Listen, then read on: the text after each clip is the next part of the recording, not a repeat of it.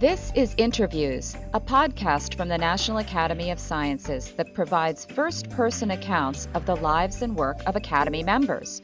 In this series of one-on-one conversations, scientists talk about what inspired them to pursue the careers they chose and describe some of the most fascinating aspects of their research.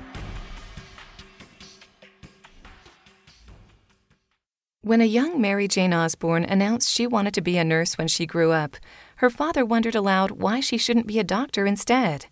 Fueled by his faith that she could succeed in what was then a man's profession, Osborne went on to study physiology and biochemistry.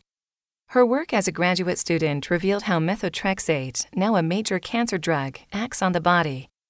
Osborne then turned her abilities to microbiology and spent decades exploring how bacteria make lipopolysaccharides, substances that help give potentially deadly bacteria their toxicity and virulence. She was elected to the National Academy of Sciences in 1978.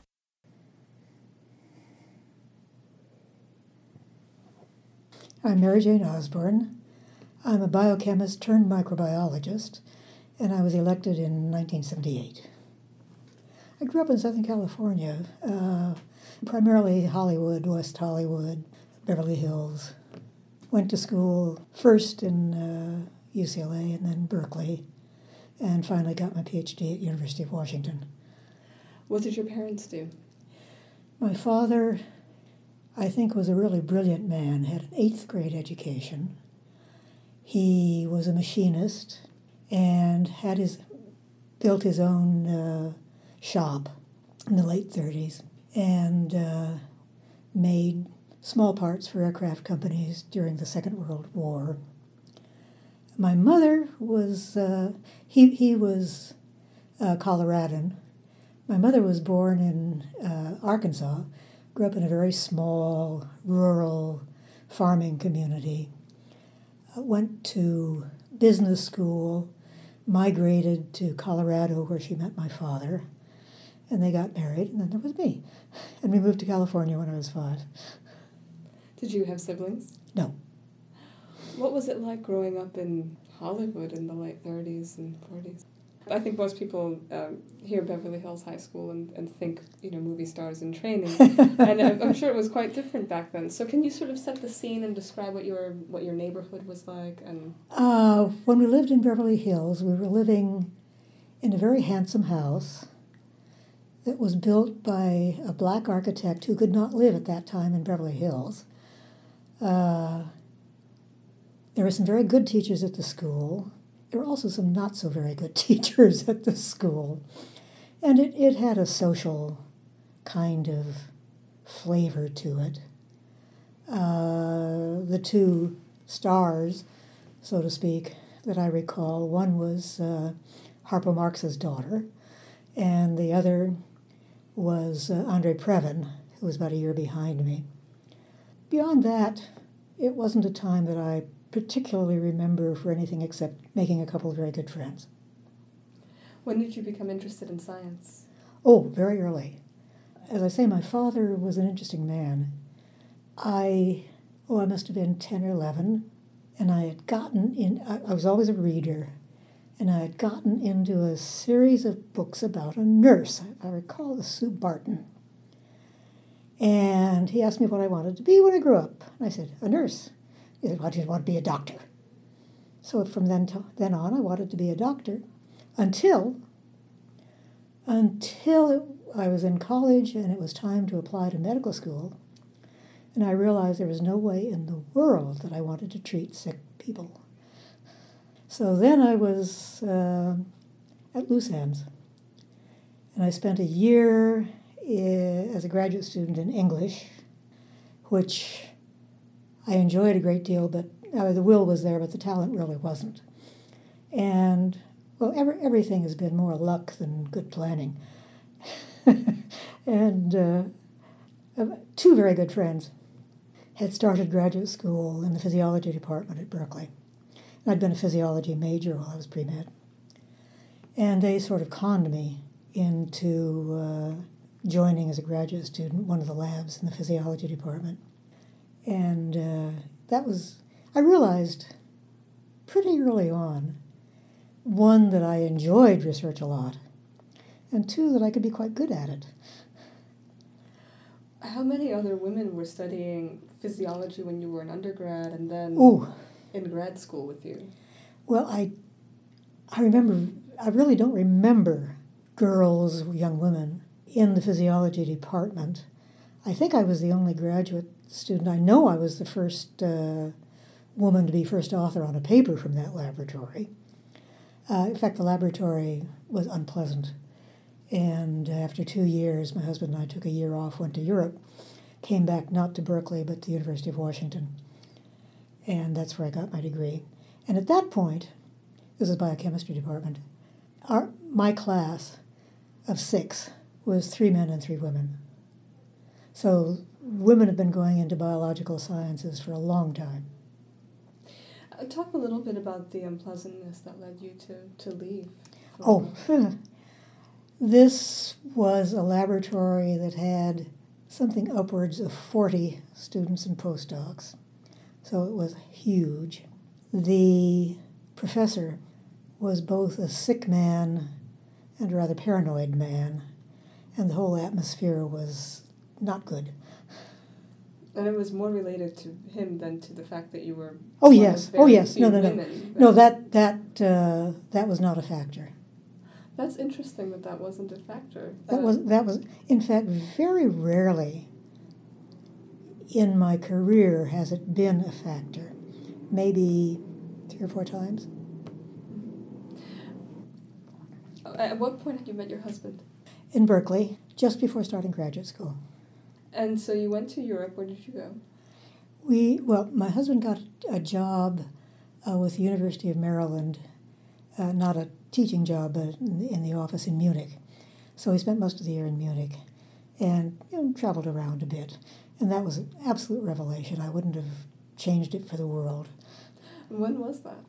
1952 to 53. And what was it like to travel in Europe at that time? It was not long after the war. Right. And Munich had been greatly destroyed.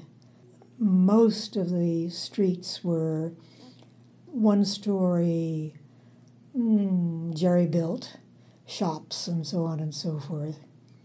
But it was good spirit, very nice place, and it was really a revelation, both in terms of Munich and post-war, and most especially in terms of European culture and art. My husband was an artist. Had the war sort of affected your life at all? In a sense, yes, in that my father had worked extraordinarily hard and long, as had my mother, during the war, and he was a chain smoker of roll-it-yourself, Bull Durham cigarettes, and had emphysema and had a heart attack in 1947 and was an invalid thereafter. So, yes. I took 1 year off and before going back to Berkeley, and after BA or BS, whatever it was, and spent a year helping care for him, which was extraordinarily painful. When you returned and you landed at the University of Washington, what was your experience like in that department? Terrific. It was a very young department. Hans Neurath who was department head, had come.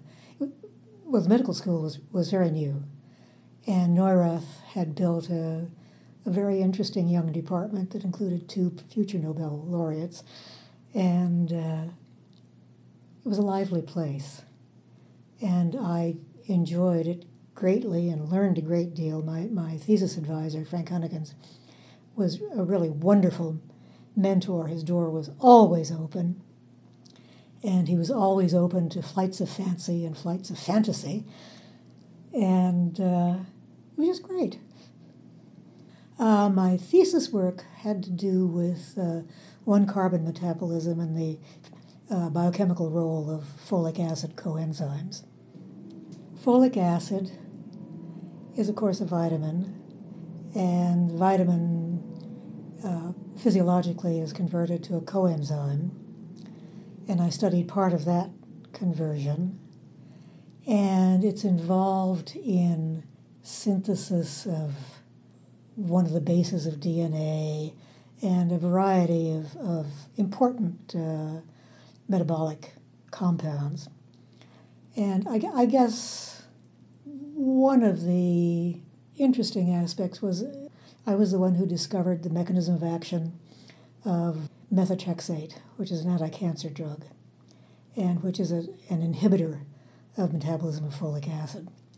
So that was pleasing. While you were in grad Yeah, school? that was nice.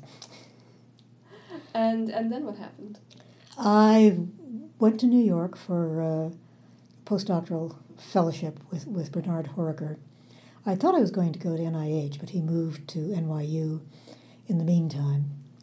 And this was the Department of Microbiology. And that was my switch to bacteria, namely E. coli. And first I studied transport of sugars into E. coli. And then the work that became my major contribution came out of a seminar given to the department by Otto Westphal, who at that time was head of the Max Planck Institute for Immunology in Freiburg, Germany. And he was interested in the chemistry and immunology of a polysaccharide, which is a major antigen in Salmonella and other gram-negative bacteria, but specifically Salmonella. And this was a period of time when biochemical mechanisms of synthesis of large molecules, complex molecules, was at the center of life.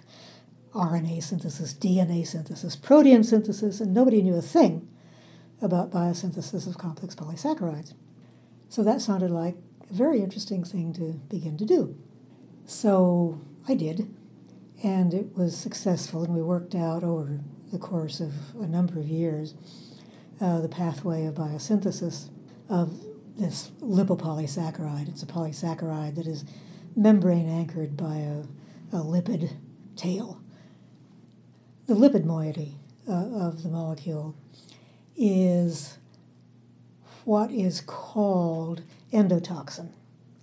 And endotoxin is a very, very toxic molecule that in blood-borne gram-negative infections is extremely serious and can be very easily fatal. So the endotoxic properties are of major importance to clinicians and immunologists, and the polysaccharide portion is of interest to immunologists and clinicians as a means of identifying gram-negative bacteria. And in fact, the polysaccharide portion is also a very important virulence factor. That is, if by mutation you delete it, the pathogenic organism loses orders of magnitude of its pathogenicity. It's very easily mopped up by the immune system. So it's a nice molecule. That encompassed all of my interest for a long time. It was that work that got me into the NAS. So what did you work on after that? So after that, I closed my lab, some few years ago now, and I've been collaborating with a good friend and collaborator, Larry Rothfield, whose interest is in bacterial cytoskeleton. And this is a relatively recent discovery, initiated by him, in fact, about 15 years ago. It had been assumed that bacteria were, sort of a loose bag of enzymes without any sort of internal organization. Turns out not true. And they have an elaborately organized cytoskeletal system. And it turns out that these cytoskeletal elements are organized in helices that go around and around the cell from pole to pole, studied by fluorescence microscopy and similar techniques, which is really a beautiful technique. It's great fun. And what his lab and I are interested in is what these things are doing. Why are they there? How are they organized? What functions do they carry out? So the bacterial cell is now a really very highly organized small bit of protoplasm. And the technology is fun. It's molecular biology coupled with fluorescence microscopy and other microscopic techniques. And it's really beautiful to look at and fun to do. You said that being a woman in your field affected your life maybe 3 or 4 times. But what was one of those events that maybe was more significant, or? Oh, none of them were terribly significant. The first one was I was applying for postdoctoral fellowships, and I had applied to what was then the Polio Foundation, March of Dimes. And they flew me, for heaven's sake, from Seattle to New York for an interview.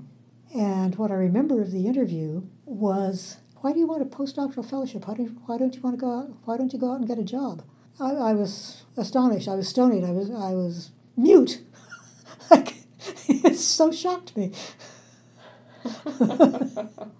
They offered me a 1-year fellowship, which I was very happy to turn down.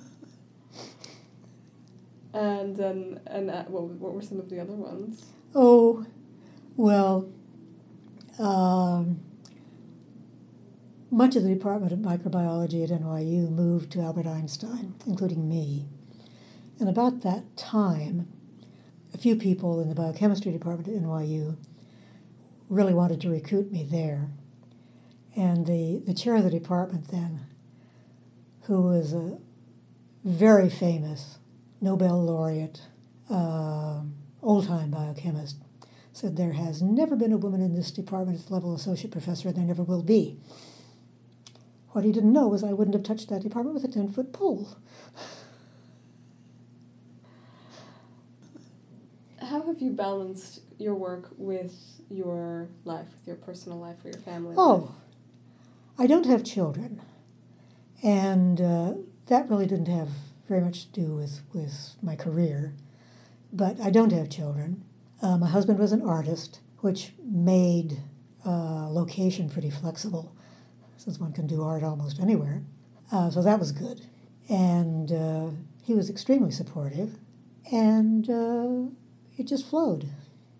I didn't have the 2-career family problem, which is a major problem, simply because he was literally free to be wherever. And it was always pretty straightforward, surprisingly enough. What advice would you give to a young person interested in a career in science? Go for it. Yeah. At this point in time, particularly in the biological sciences, at least 50% of graduate students are female. I think the time is considerably past when this might have been a problem for a young woman. I think there's very little witting discrimination between men and women. The 2-career family is a really major business. That is bad at this point.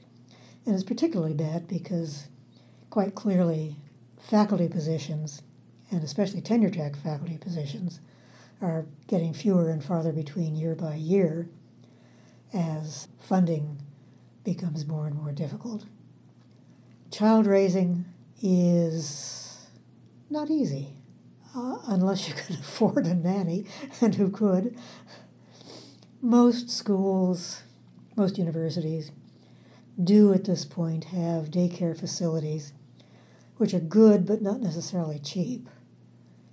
And if you're a woman and married, you need a husband who is both very supportive and very willing to share the burden. If you've got that, and you have the interest and will, then there's no reason why you shouldn't succeed.